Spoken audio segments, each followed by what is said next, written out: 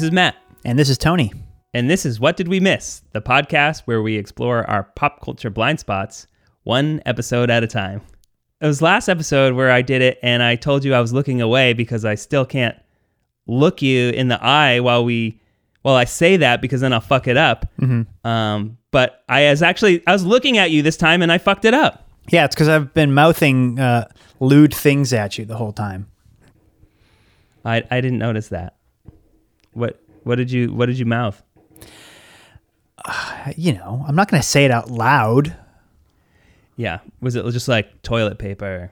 Toilet paper, yeah. A plunger. Dingleberries. That's lewd, right?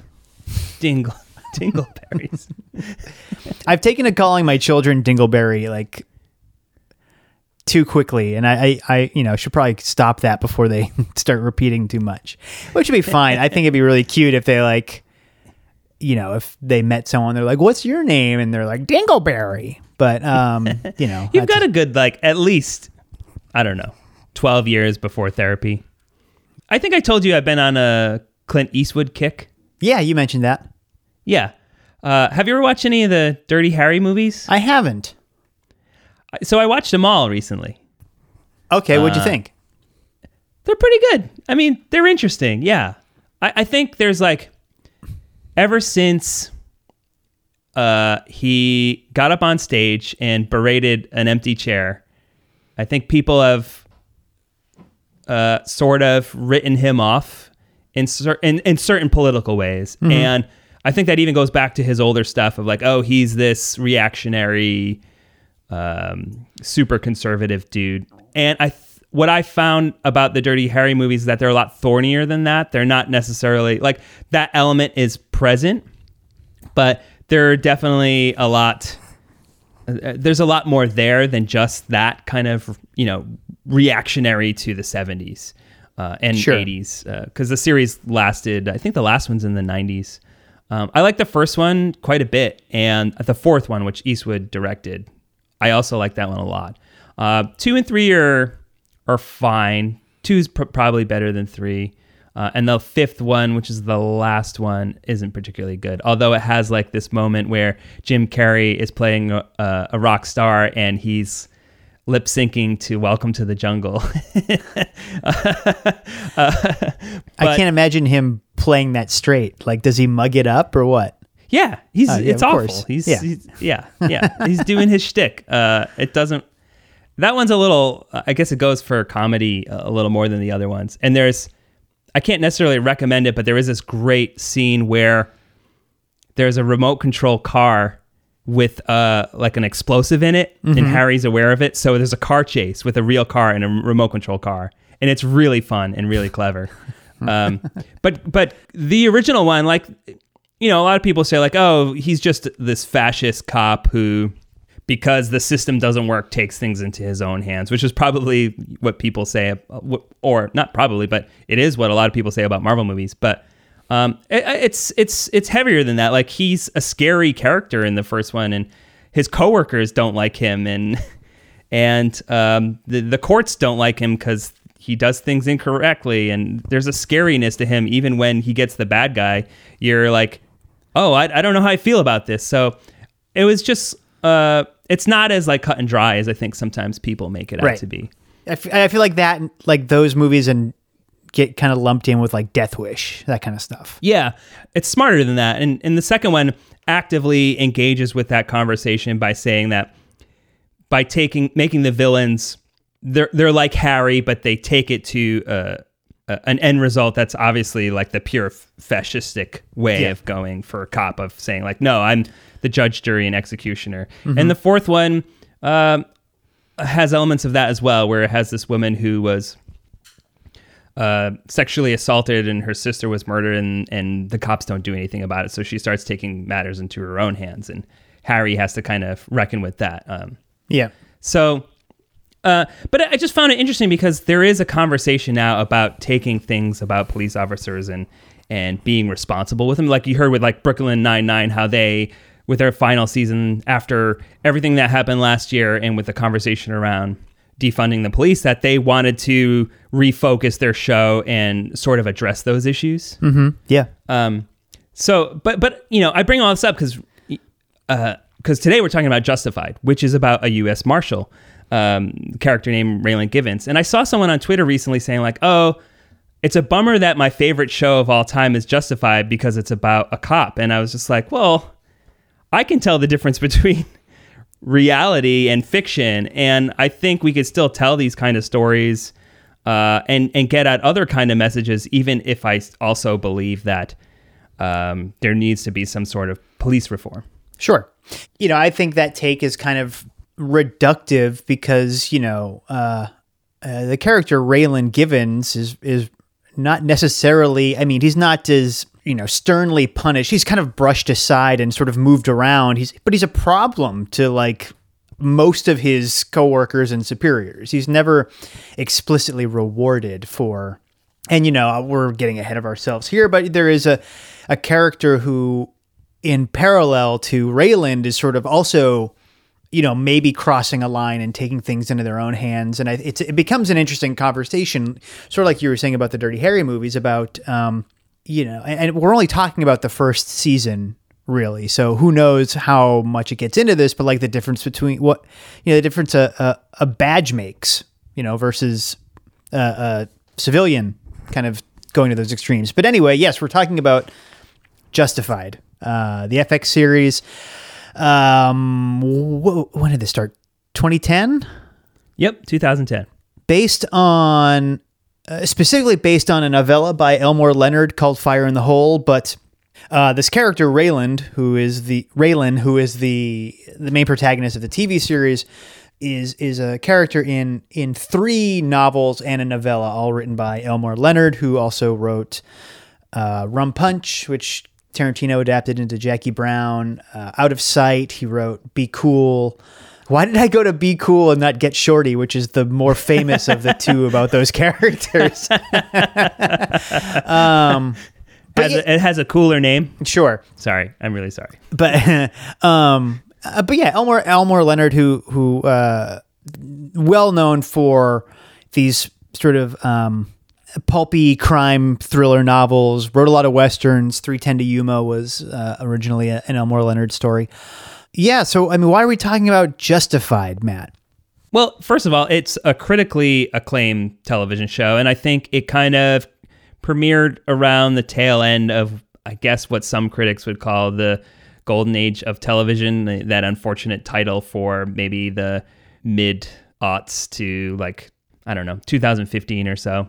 And it's often lumped in the conversation with Breaking Bad and Sopranos and or probably more appropriately The Shield and other FX shows as an example of this is the genre, this is a great crime show.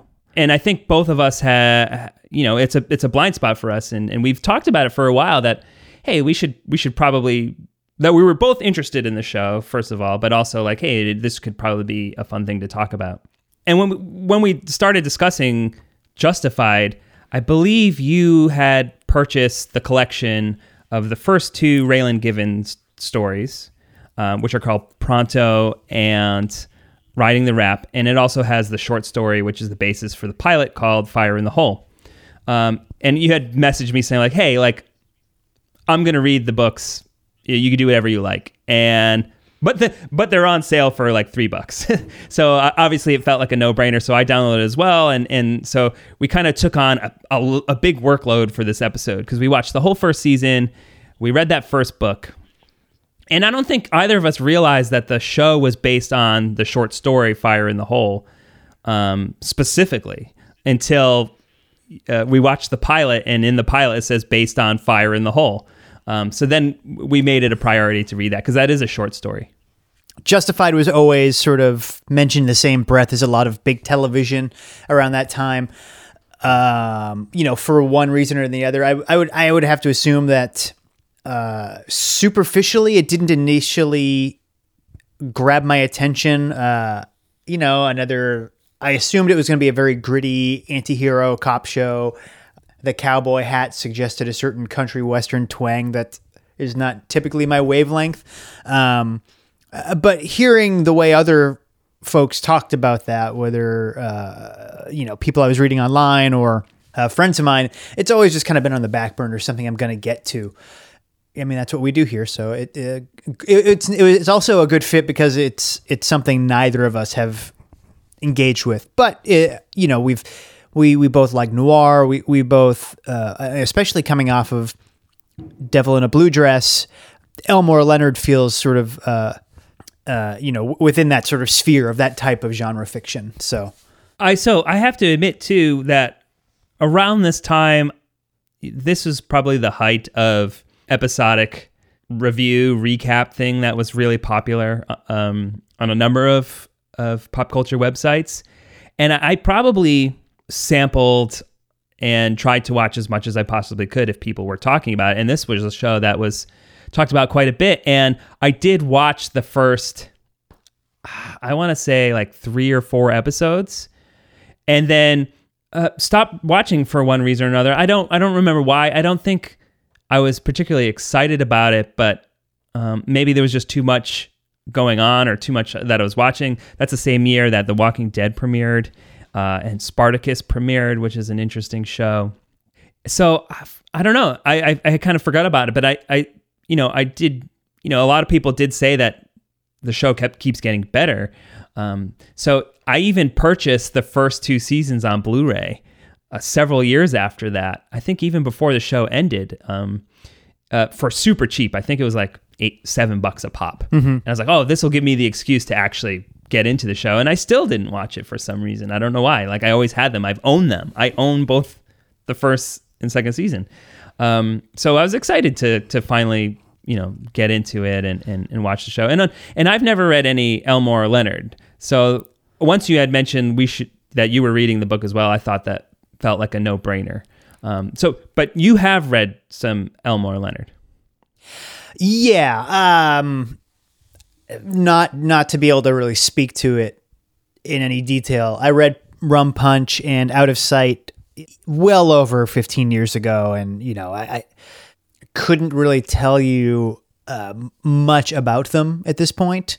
So for me, reading these felt like I was, coming to Leonard's work fresh. And I think one thing I was struck by, especially with Pronto, is how kind of laid back it is. It's very, not slow, but like, it's really not in a rush to go from like one sort of action scene to the next. It's not especially propulsive, and it spends a lot of time in the characters' heads. And I'm just speaking in broad terms because after I read it and started watching Justified, I rewatched Jackie Brown, and I was like, oh, this really makes sense that Tarantino was attracted to Elmore Leonard, because if Rum Punch, which like I said, I don't remember, if it reads like Pronto, that makes a lot of sense, because Jackie Brown is just a lot of the characters hanging around and being themselves, and then again, not especially propulsive until it builds up to that exciting finish. But, I saw a lot in his adaptation and treatment of the film. I saw a lot of those characteristics in Elmore Leonard's writing, especially in Pronto. Fire in the Hole is a little more to the point. Again, it's a novella. But let's talk about Fire in the Hole a bit. And then get into Justified. Fire in the Hole takes Raylan Givens, who, like you said, is a U.S. Marshal. He has been reassigned to his home of Harlan County, Kentucky. It's kind of a punishment. He shot a guy in broad daylight. This was a bad dude who also had a gun. Kind of the climax of Pronto is really what sets Fire in the Hole in motion. He's they're not allowed to do that, regardless of whatever excuse he has for what he did. So he's sent back to Kentucky, which is his hometown.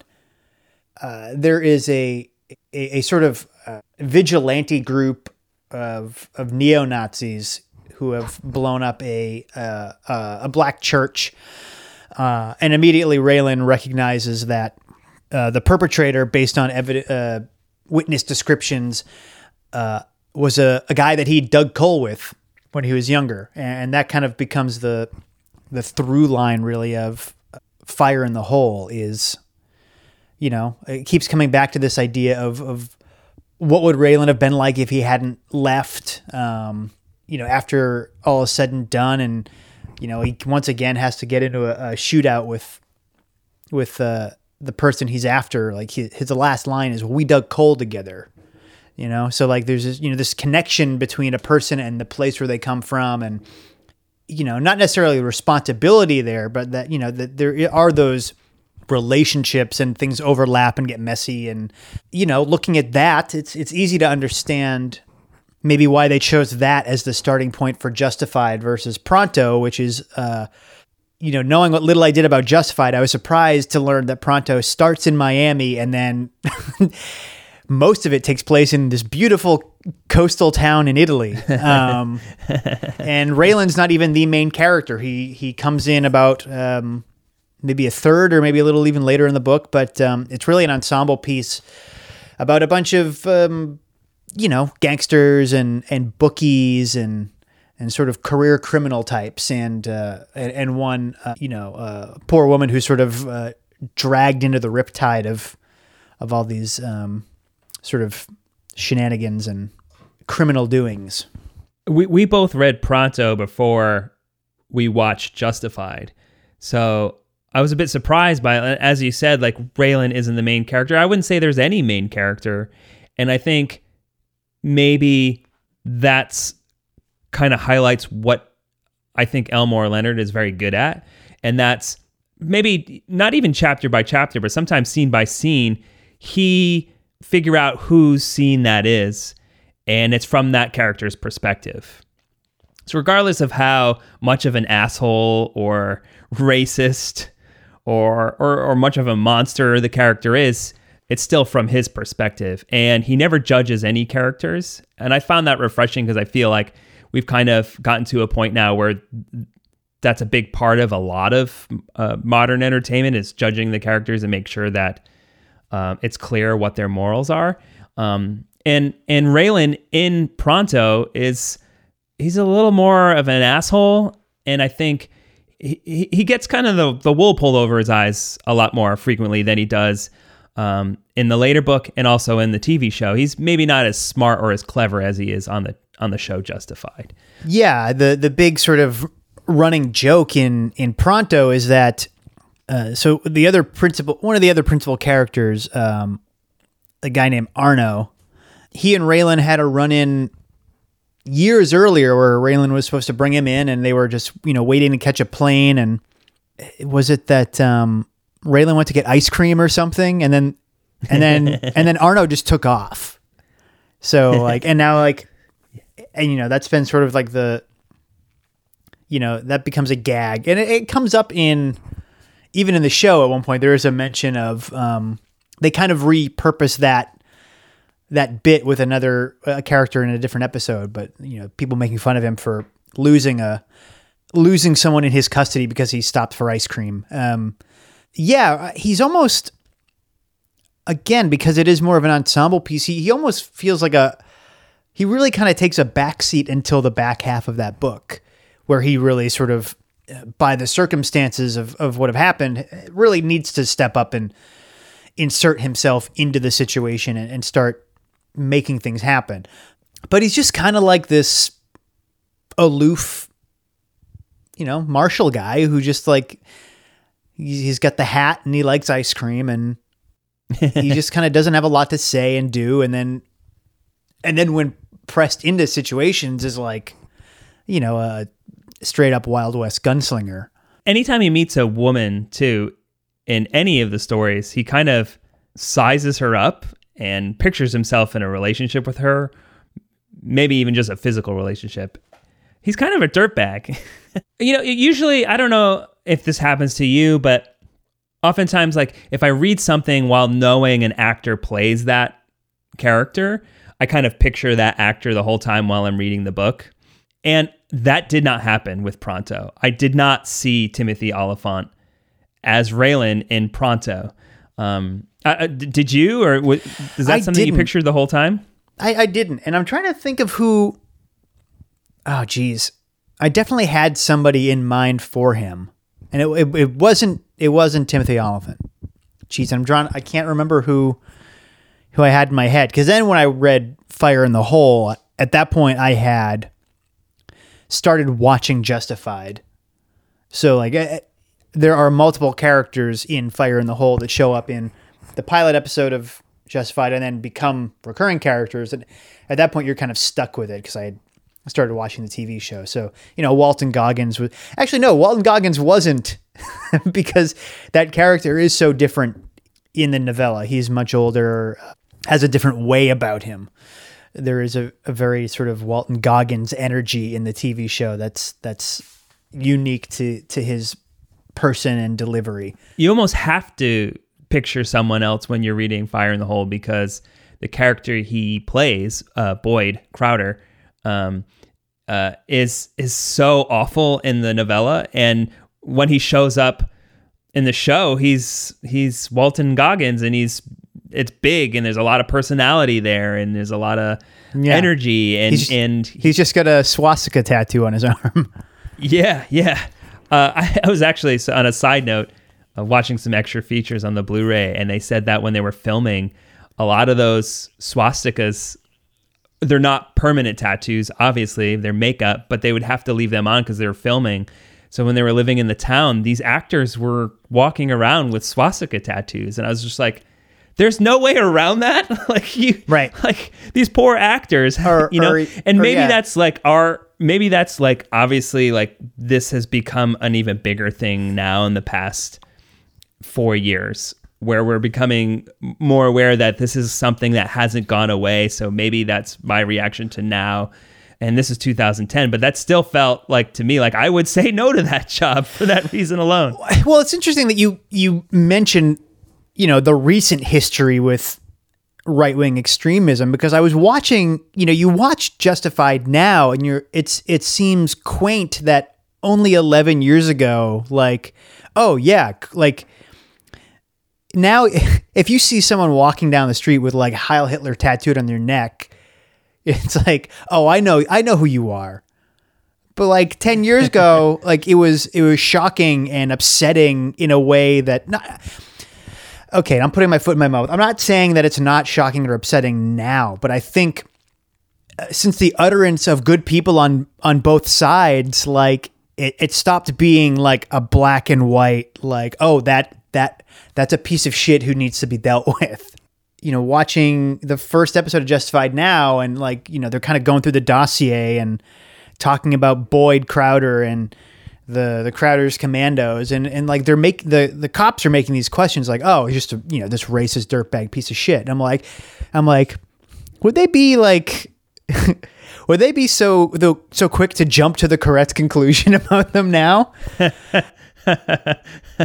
Yeah, so much is colored with these stories about our perception of the actors and the shows and what's happening now versus what was happening 10 years ago. And there are so many things about the show that feel so much older than it actually is, because we don't necessarily see as many TV shows like this now, which are very episodic, shot on film still, has a distinct visual language, and it feels like it's from a bygone era, and it's not that old.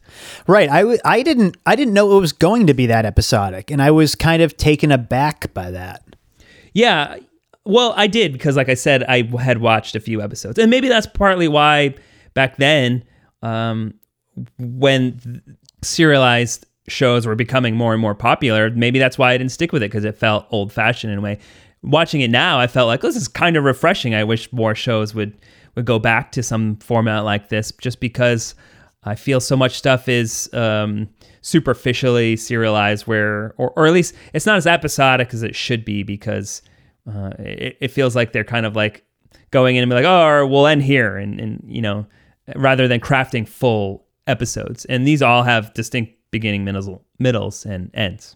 Yeah, I think the one thing I've sort of struggled with is how samey a lot of it feels. I think of something, so it feels very much like think of something, and I use this example a lot, and I apologize, but like the X-Files, I think it sort of, the story over the course of a season feels very similar to that, where there is a big arc, but it's usually a different case every week, and the arc kind of weaves in and out. Whereas, X-Files, because they were FBI and they were moving around a lot more, or like Star Trek went to a different planet every week. And I feel like because it's all in Kentucky, it all just kind of feels like it's like, oh man, how much could possibly be happening?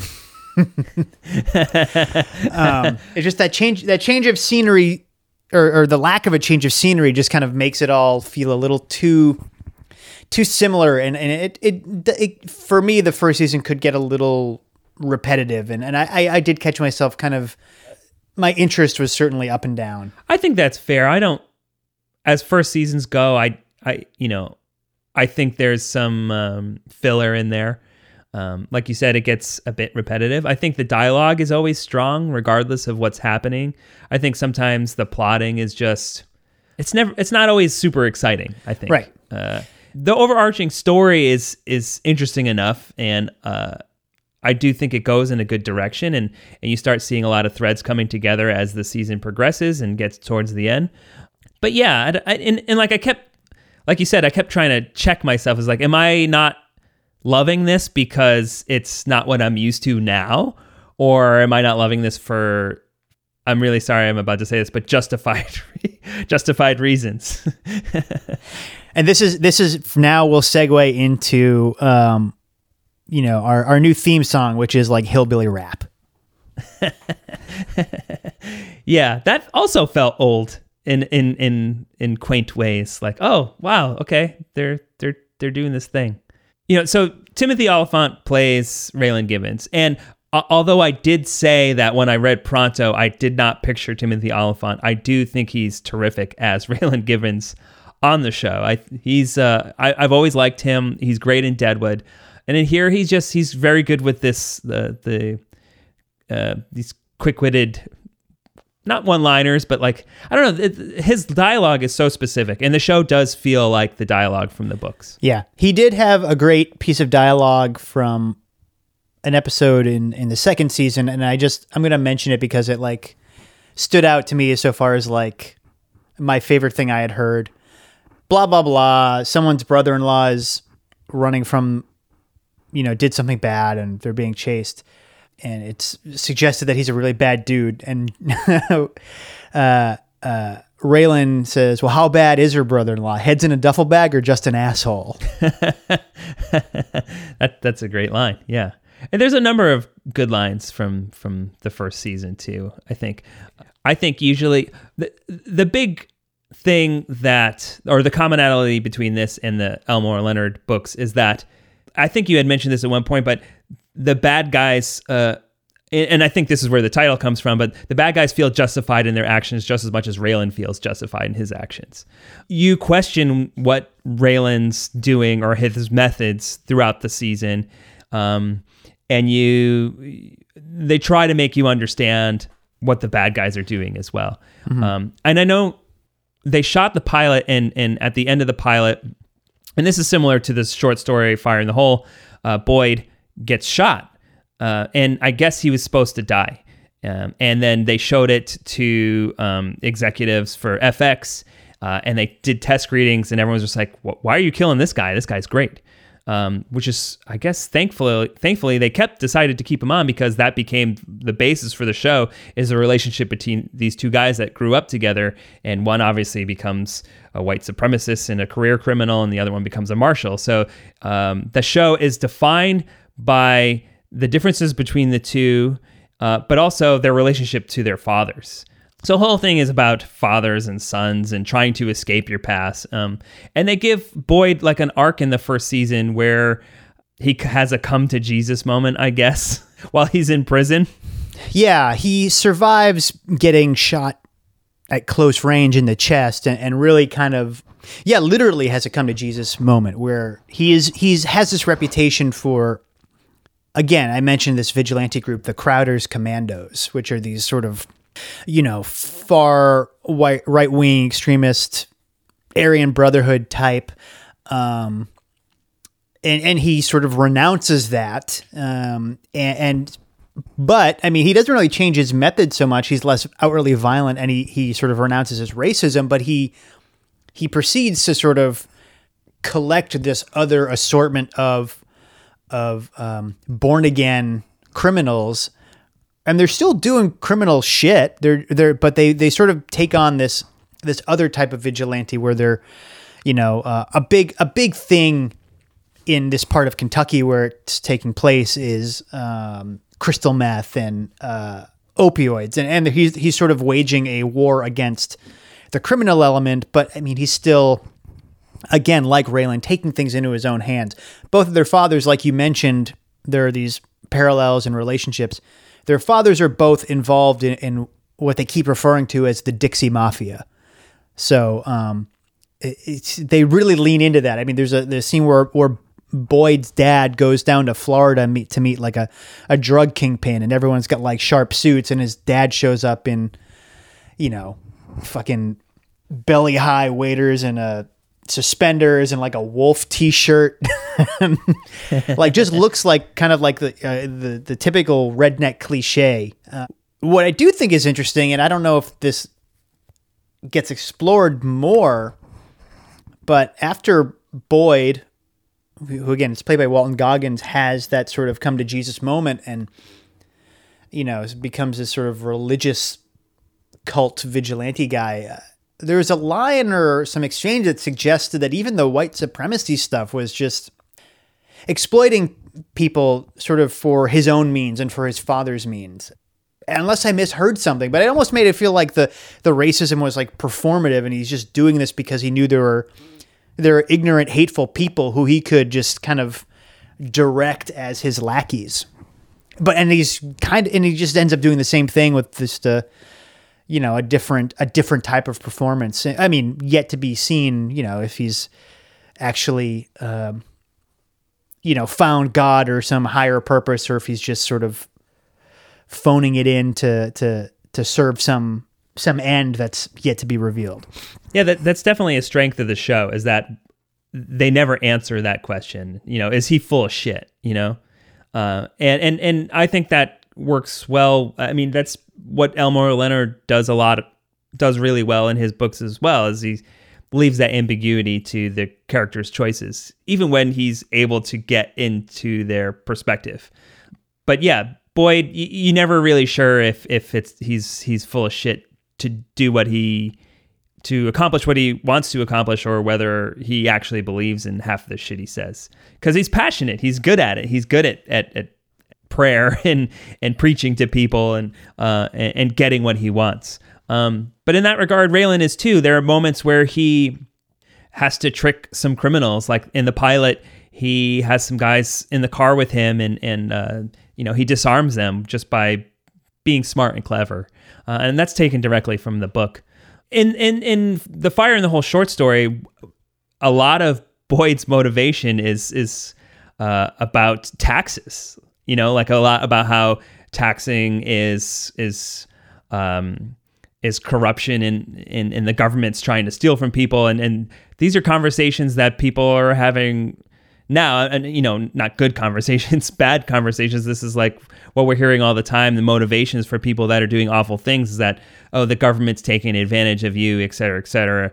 And they use that to justify their racism and their bigotry.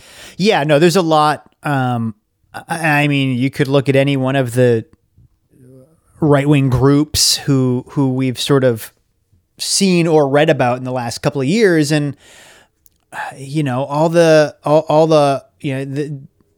Boyd and his followers certainly check all those boxes. And if you had a checklist of, if we're writing a fictional militia group, what do we need to include here? And it's all there.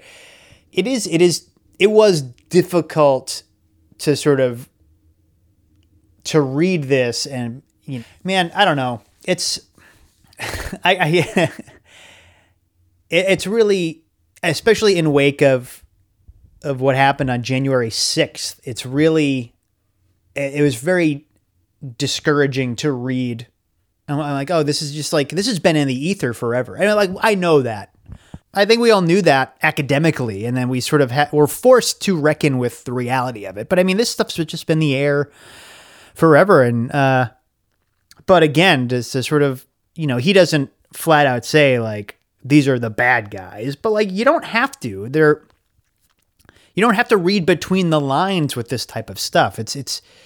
There are no dog whistles here to sort of to suggest who the villains are. It's pretty aberrant stuff, and I think maybe that's how it gets so bad. Is like you just sort of take for granted that evil is evil, and you almost sort of dismiss it, and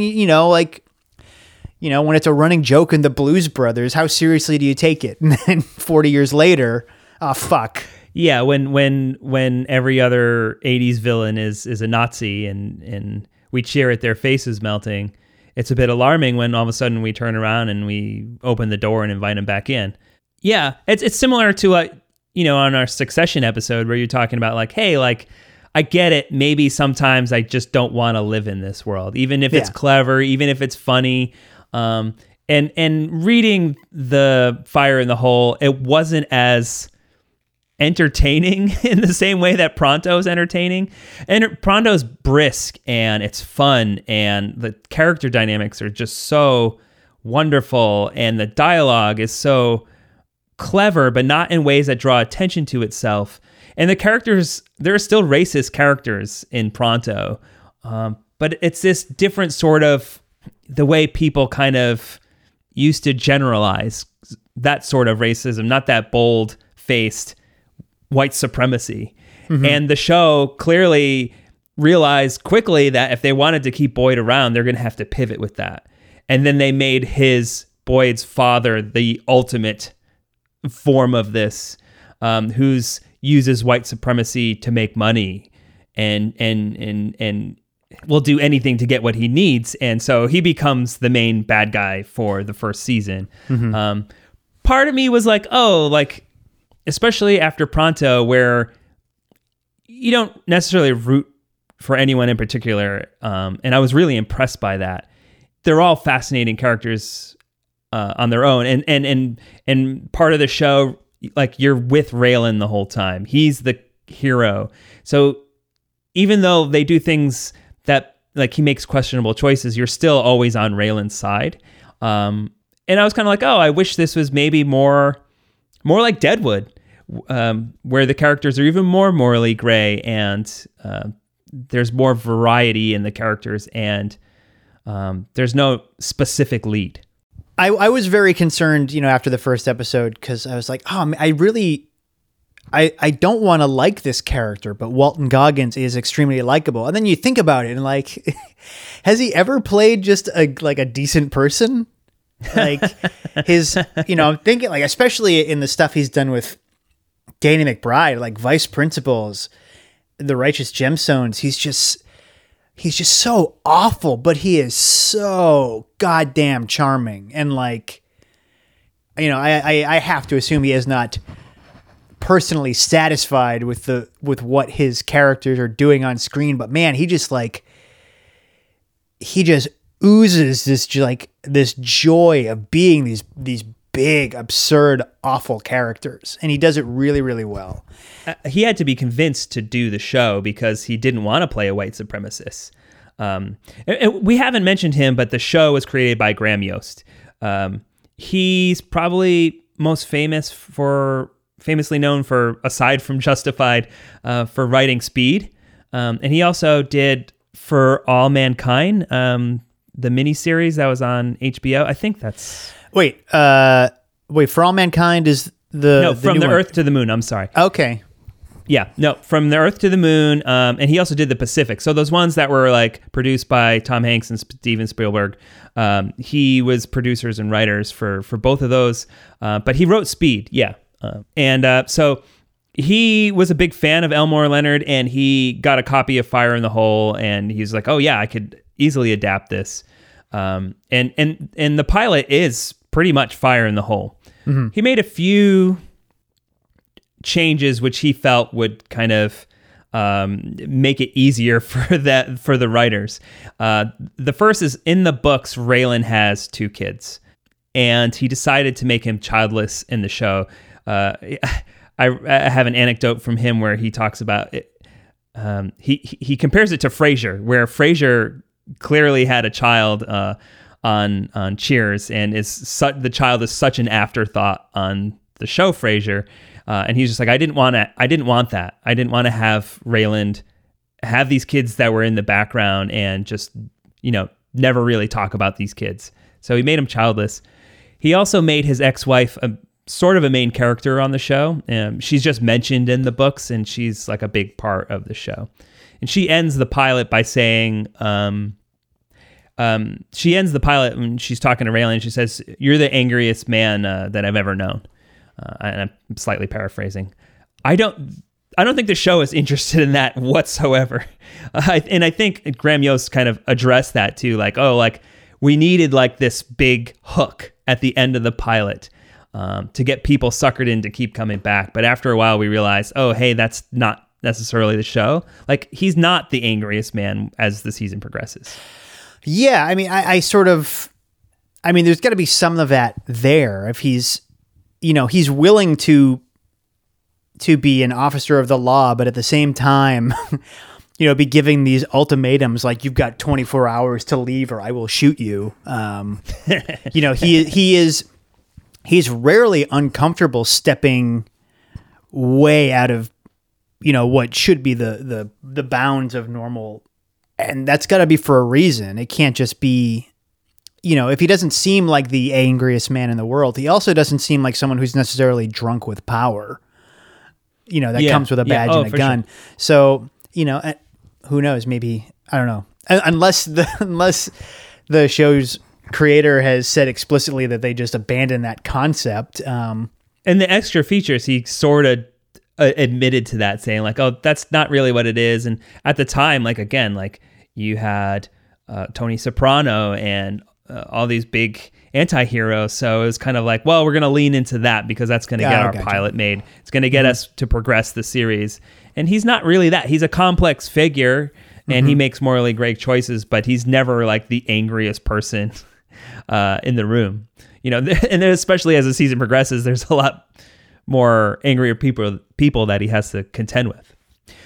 We also haven't talked about the character Ava Crowder, who is Boyd's sister-in-law. And the pilot, one of the things is she shot her husband who's treating her poorly, and so part of Raylan coming back to his hometown and seeing her again, and they kind of have this rekindle like this relationship that they sort of allude to before. When they were younger, I guess. Yeah, they knew each other in high school and sort of recognized and crushed on one another from afar, but never did anything. There was an age difference as well. He was a little bit older. But I mean, he like knocks on her door and then they just kind of like end up in each other's arms and kiss one another. And and then that gets muddy because she's there when he shoots Boyd. And one of the few plot threads over the first season is this sort of ongoing internal investigation about Raylan shooting yet another person. And then he becomes so quickly after the first one. Right. Yeah. And then he becomes involved in a sexual relationship with Ava. And that gets found out. And there are repercussions for him, sleeping with someone who is a witness to a shooting he is being investigated for. He and his wife sort of being forced back into close proximity with one another. There are some things there. Her current husband, who she left Raylan for, is a real estate agent, but his, like every character in the show seems to be involved with some sort of shady ne'er-do-well. Again, that Dixie Mafia seems to have its fingers in a little bit of everything. I think it takes a while to sort of get to the compelling stuff. Like I said, it's the episodic nature of it it just feels like it's very like herky jerky in terms of pushing stuff forward later in the season once you really get into the meat of it with Raylan and his dad, who we learn is working for Boyd's father.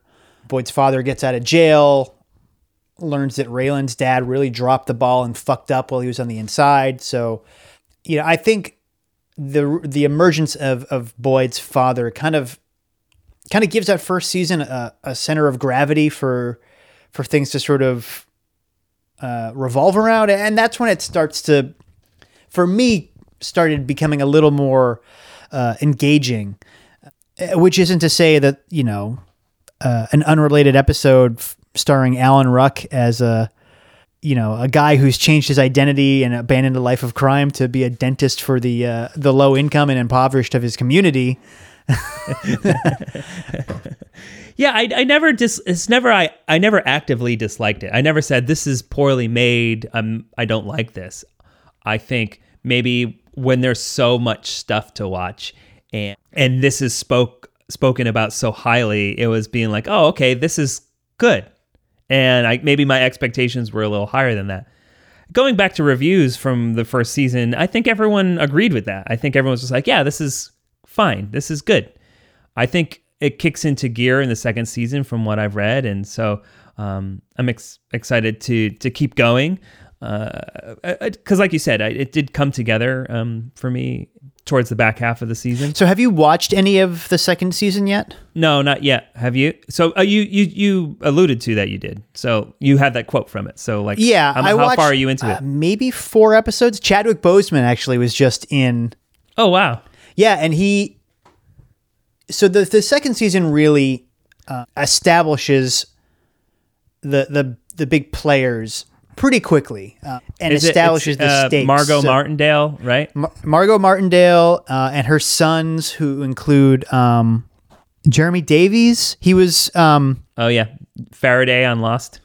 Yes, exactly. Yeah. Which is interesting because Boyd's father is also played by an actor from Lost. Yeah, she has several... So Margot Martindale is... she's growing marijuana, and, her big thing is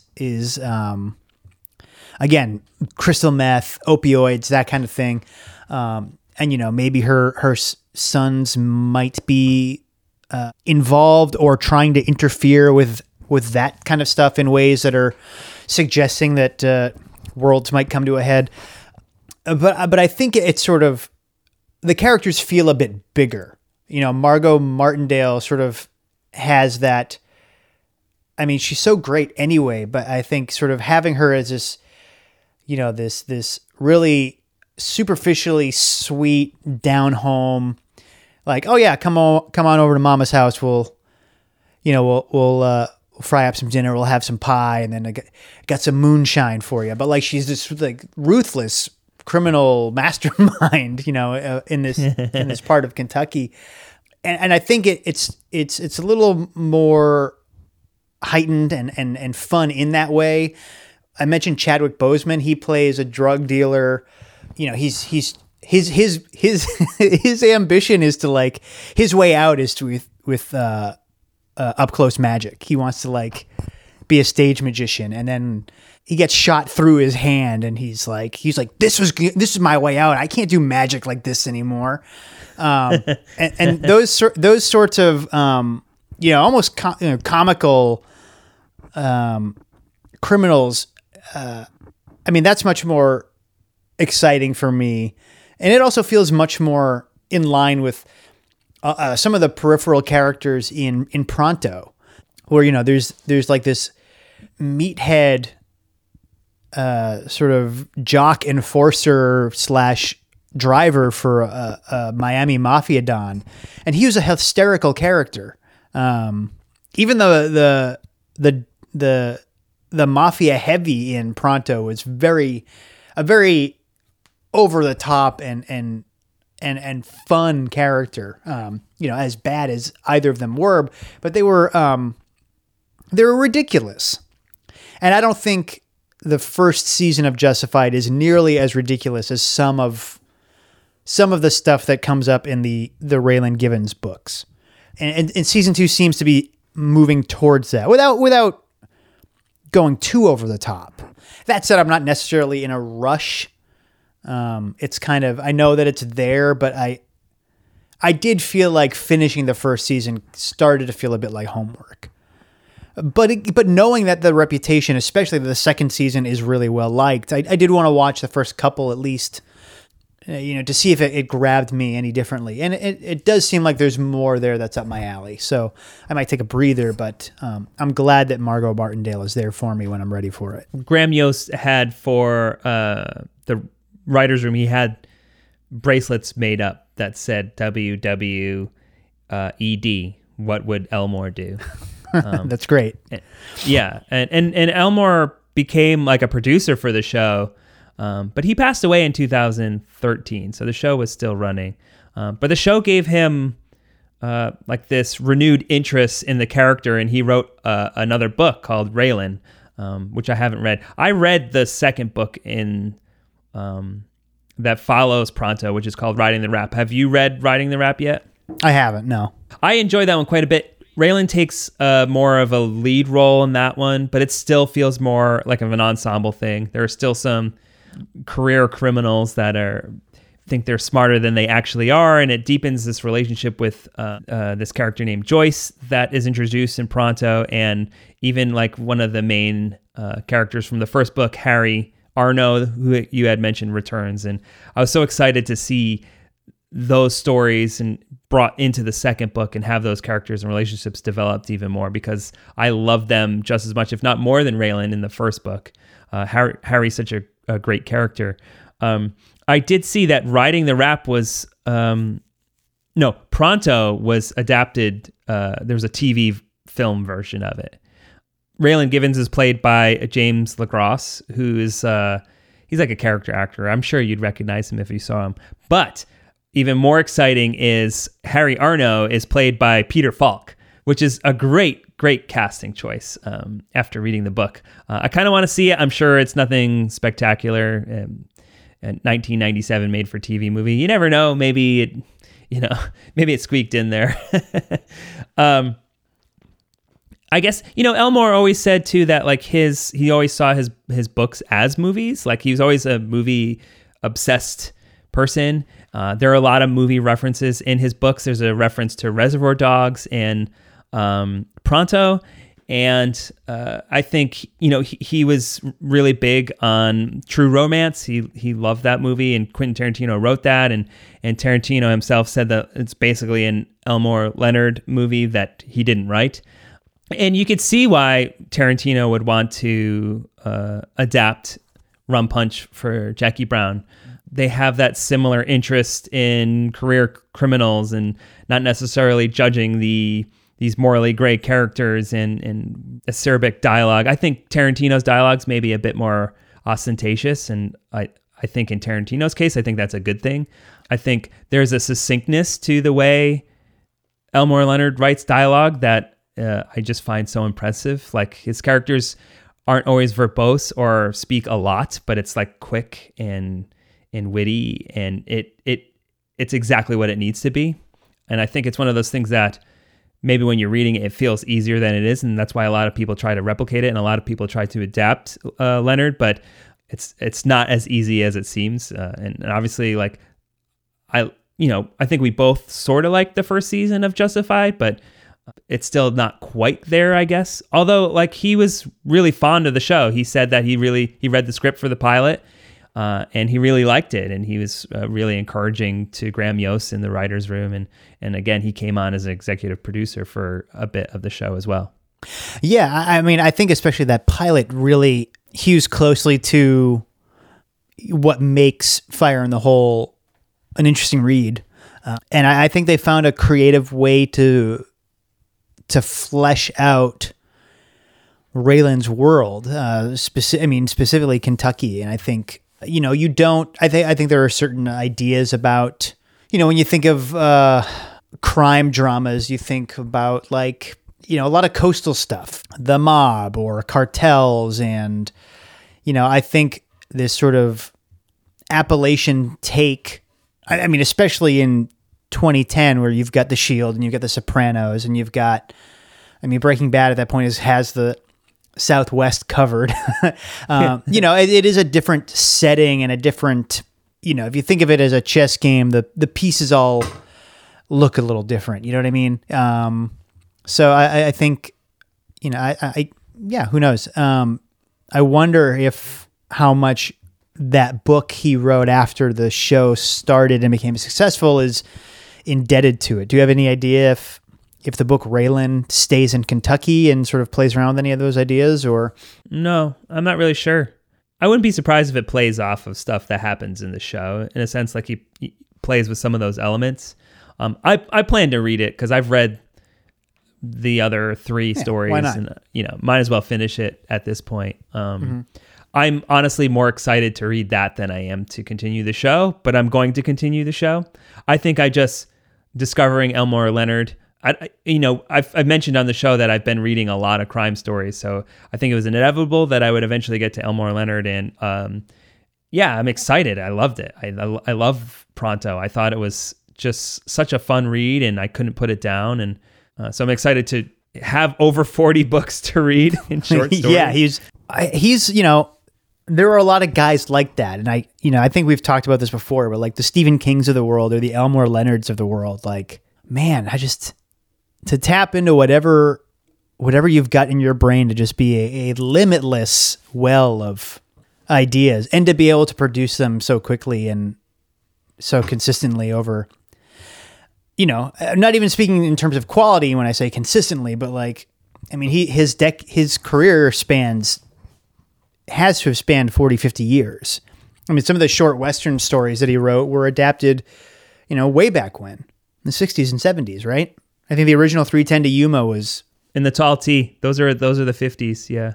So I downloaded his book, Elmore Leonard's 10 Rules of Writing, because I thought after reading all this stuff and really falling for his writing, and it'd be fun to have that as a reference point for this episode, but also why not? It'd be nice to kind of pick up some tricks.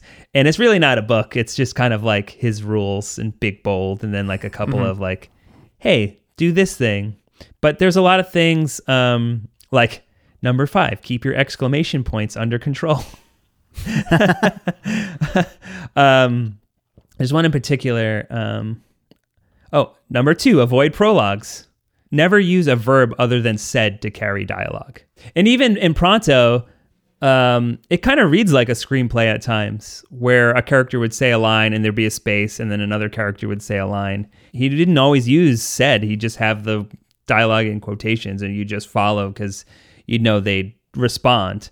He's good at that. That seems like a tricky thing to really pull off. Well, I think he's really good at nailing each character's voice. So, you know, once you've established the pecking order, like Raylan said, blah, blah, blah, blah, blah, blah, blah, blah, blah, said Arno. You've got the order, and then like from there, it's never confusing about who's speaking. And I think he's very good with slang and mannerisms. I mean, especially there's Tommy Bucks, who is like this. He's kind of like, you know, the character Furio from The Sopranos, who is like a hitman who comes from the old country and is sort of in Tony's crew. But in Pronto, it's a guy who comes over from Italy and is just immediately repulsed by everything he sees within like the mob boss's organization and way of doing things. And it's like, fuck it, I'm just gonna like. He knew he was a better class of criminal than the American goons he was surrounded by, and his dialogue and perspective was always a lot of fun. And you always knew, I mean, partially because of the English being his second language and the sort of affectations that Leonard put into his dialogue. It was very clear when he was speaking. But one of his rules is avoid detailed descriptions of characters, and he talks about how. What I had mentioned up front, and one thing that I loved is that you define your characters not through description, but through their actions, by their choices that they make. And that's clear when you read the book too. Like he rarely describes anything really. Like it's always succinct and brief, but you know what choices Raylan's is going to make as the book progresses. I thought that was a good one. Yeah, I mean, any guy who walks around the modern world as a cowboy. I mean, Sure. that's all you need. And like, that's not just a physical description. He's not just a guy in a cowboy hat. He sort of personifies that old West martial attitude. And yeah. I mean, outside of that, can't remember a distinguishing characteristic about him physically that's on the page. Elmore Leonard made a point to kind of, and I guess this was a sort of bit of contention that the cowboy hat that Timothy Oliphant wears in Justified isn't the correct hat. It's like a 10-gallon hat, and the hat that he had intended was the ones that you could do a Google search now, but like if you see those photos of Lee Harvey Oswald being taken into custody, there's all these marshals around him, and they all are wearing the hat that he intended Raylan to wear. So a bit smaller, a little more form-fitting, but they said they needed something that would fit Timothy Oliphant's head a little bit better. But in the extra features on the Blu-ray, it was funny how he'd be like, yeah, the hat looks good, I like it, it's not the hat that I wanted, it's not the hat that I intended. And it was just like this point of contention, but it made a lot of sense because to him it was this very specific detail that defined the character. And he said he didn't intend for his stories to be Westerns, but I do feel like they made a visual choice to shoot the show like a Western. It's a lot of low angle shots, a lot of those kind of hero establishing shots, a lot of those kind of over the shoulder, the showdown kind of language that you see in lots of Westerns and whatnot. And it works for the show. You definitely the books definitely don't feel like Westerns. They're definitely, it's its own thing. A lot of saloons. And then, in the second season, Margot Martindale's character runs a general store, which is sort of, it all sort of references the sort of archetypical Western settings in a more modern context. I will say, there is something pleasing about the way the show looked, even if it's not as distinctive visually as something like Mad Men or Breaking Bad. I think there was it was like clean in its compositions. There's a simplicity there. It never got in its own way. And there's a directness. It felt old fashioned in a lot of ways, and it's lit extremely well compared to 90% of what's on television. It doesn't have that digital mud that so much modern stuff has. And if the show premiered now, it'd probably be underlit and look muddy and all that kind of stuff. But it was great and refreshing to see this show that it's lit, it looks nice. There's a lot of texture there. If something's shot in a bar there, you could see a lot. You could see there's a deeper focus. There's a great shot when Boyd gets out of prison halfway through the season. It's kind of above, and their shadows are so long. It kind of tells a great story about these two characters and their long history and their lives together, all through one shot. And the show does that a lot. There's a lot of moments where it just allows two characters in a space to interact without a lot of cutting. So although it wasn't visually stylish in ways that sometimes we like to talk about on this podcast where it's distinctive, I did think that it did a good job with its visual language. Was there anything else about Elmore Leonard or Justified or that you wanted to talk about? No, I think that's it. I think that about covers it, yeah. So you're going to keep going, but just sort of at a slow pace? Yeah, I think I'm going to take a little bit of a breather. Yep. You're going to read Writing the Rap? I'm going to read Writing the Rap. You also mentioned Succession earlier, and I just read that a third season's coming soon. So I got to catch up on that. I think I'm going to watch the second season of Succession, and then I'll hop back into Justified. Okay. But that makes me happy. Yeah. So I've got some recommendations. All right, great. This is for both of us, but since you haven't read them, and it's been long enough that I don't remember, I think reading the novels Out of Sight and Rum Punch is a great idea. I mean, especially knowing that you like Tarantino and Soderbergh, I think those are they're on my list. Yeah, yeah. I think you'd really enjoy reading them and looking at how they adapted both, and I'm excited to revisit those as well. But I will recommend a novel that my father-in-law has been coming by once a week to hang out with Sandra and the boys while I'm at work, and he's a very fast reader, and he's been leaving just it's more of a pile at this point of these types of crime stories, and he's left a lot by Carl Hyacin, who I didn't recognize the name, but he wrote Striptease, which was adapted into the movie with Demi Moore and Burt Reynolds in the 90s. I read his novel Sick Puppy, which feels very much like Elmore Leonard. The characters are a bit more heightened and absurd. The two main characters here are, one is this really sleazy political lobbyist, and his foil is this sort of trust fund kid whose family wealth comes from real estate development, but he has really kind of committed himself to being almost an environmental vigilante. So he sees this lobbyist just throwing like fast food wrappers and stuff out of his truck and follows him home like a psycho. And it becomes this very convoluted story involving shady politicians, shadier land deals, some criminals, a disgraced former governor who sort of lives in the Everglades as a hermit. But it's very quick. It's very funny. And I think if you like Elmore Leonard, I think you'd like it. It's called Sick Puppy. Cool. So I'm going to recommend a couple of things. I'm going to go in a different direction.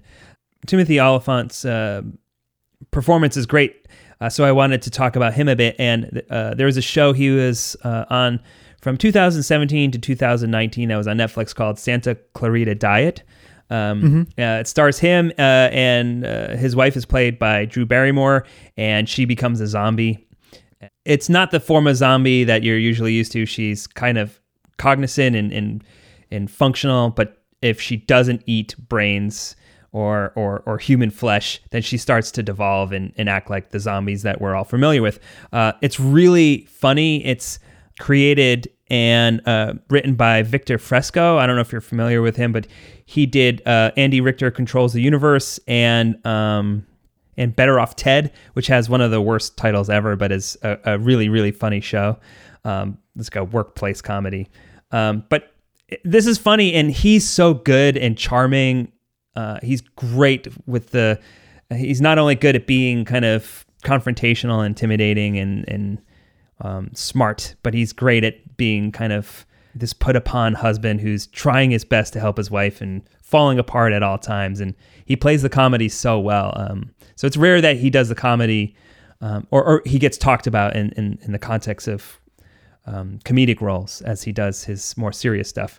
And I also wanted to recommend, I don't know if you've actually ever seen it, but if you haven't, Walton Goggins became famous from The Shield, and The Shield is fantastic.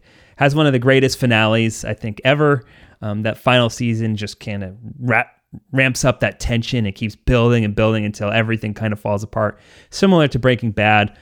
It's a really good show, about a corrupt cop and his crew and how much they can get away with. They're really, really bad people. And they start off as bad people and only get worse as it goes. But it's such a compelling show. And like I said, the finale is incredible.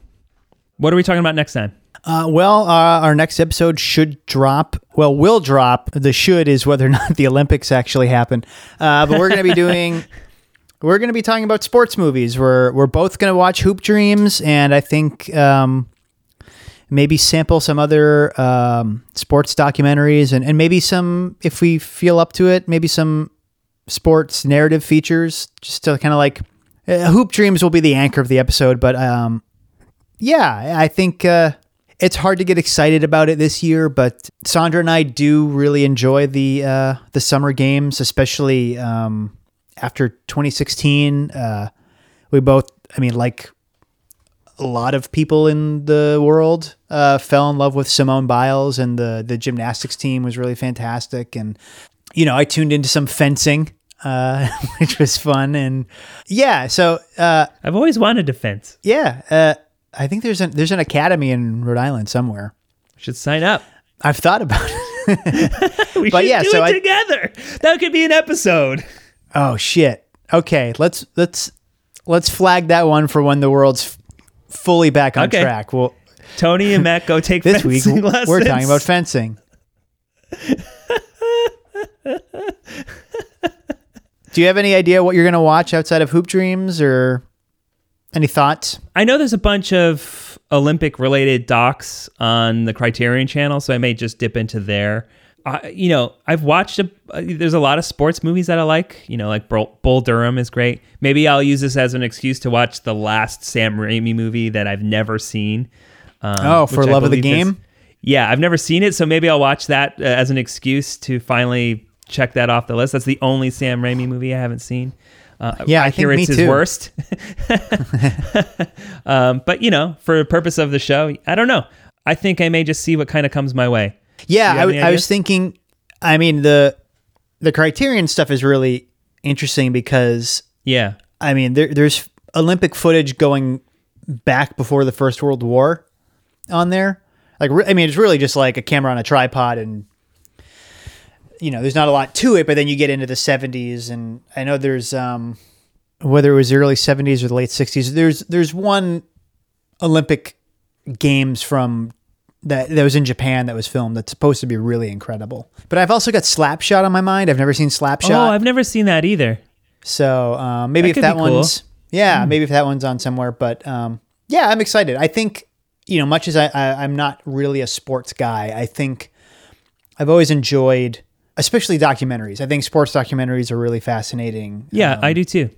Sports movies are pretty hit or miss. I think, especially anything that's based on a true story, I sort of feel like that's emotional manipulation to make up for them all being the same movie. Too bad I watched it as part of my Clint Eastwood viewing. I watched last year $1 Million Baby. Oh yeah, there's some sports there, and I cried last time I watched it. It's that ending, man. Whew. It's so tender. It always surprises me. But he has a few other sports movies that Invictus, which is on Netflix now. So maybe I'll do that. I could just cross off all these other things and there you go. Different lists, right? Awesome. Cool. All right, we'll see you then. All righty. Thanks for listening to another episode of What Did We Miss? You can follow us on Twitter and Instagram and Facebook at What Did We Miss? And you can send us an email at whatdidwemisspod@gmail.com. And thanks as always to the What Cheer Writers Club in downtown Providence, Rhode Island. You can learn more about them at whatcheerclub.org, and you can follow them on Twitter and Instagram at What Cheer Club.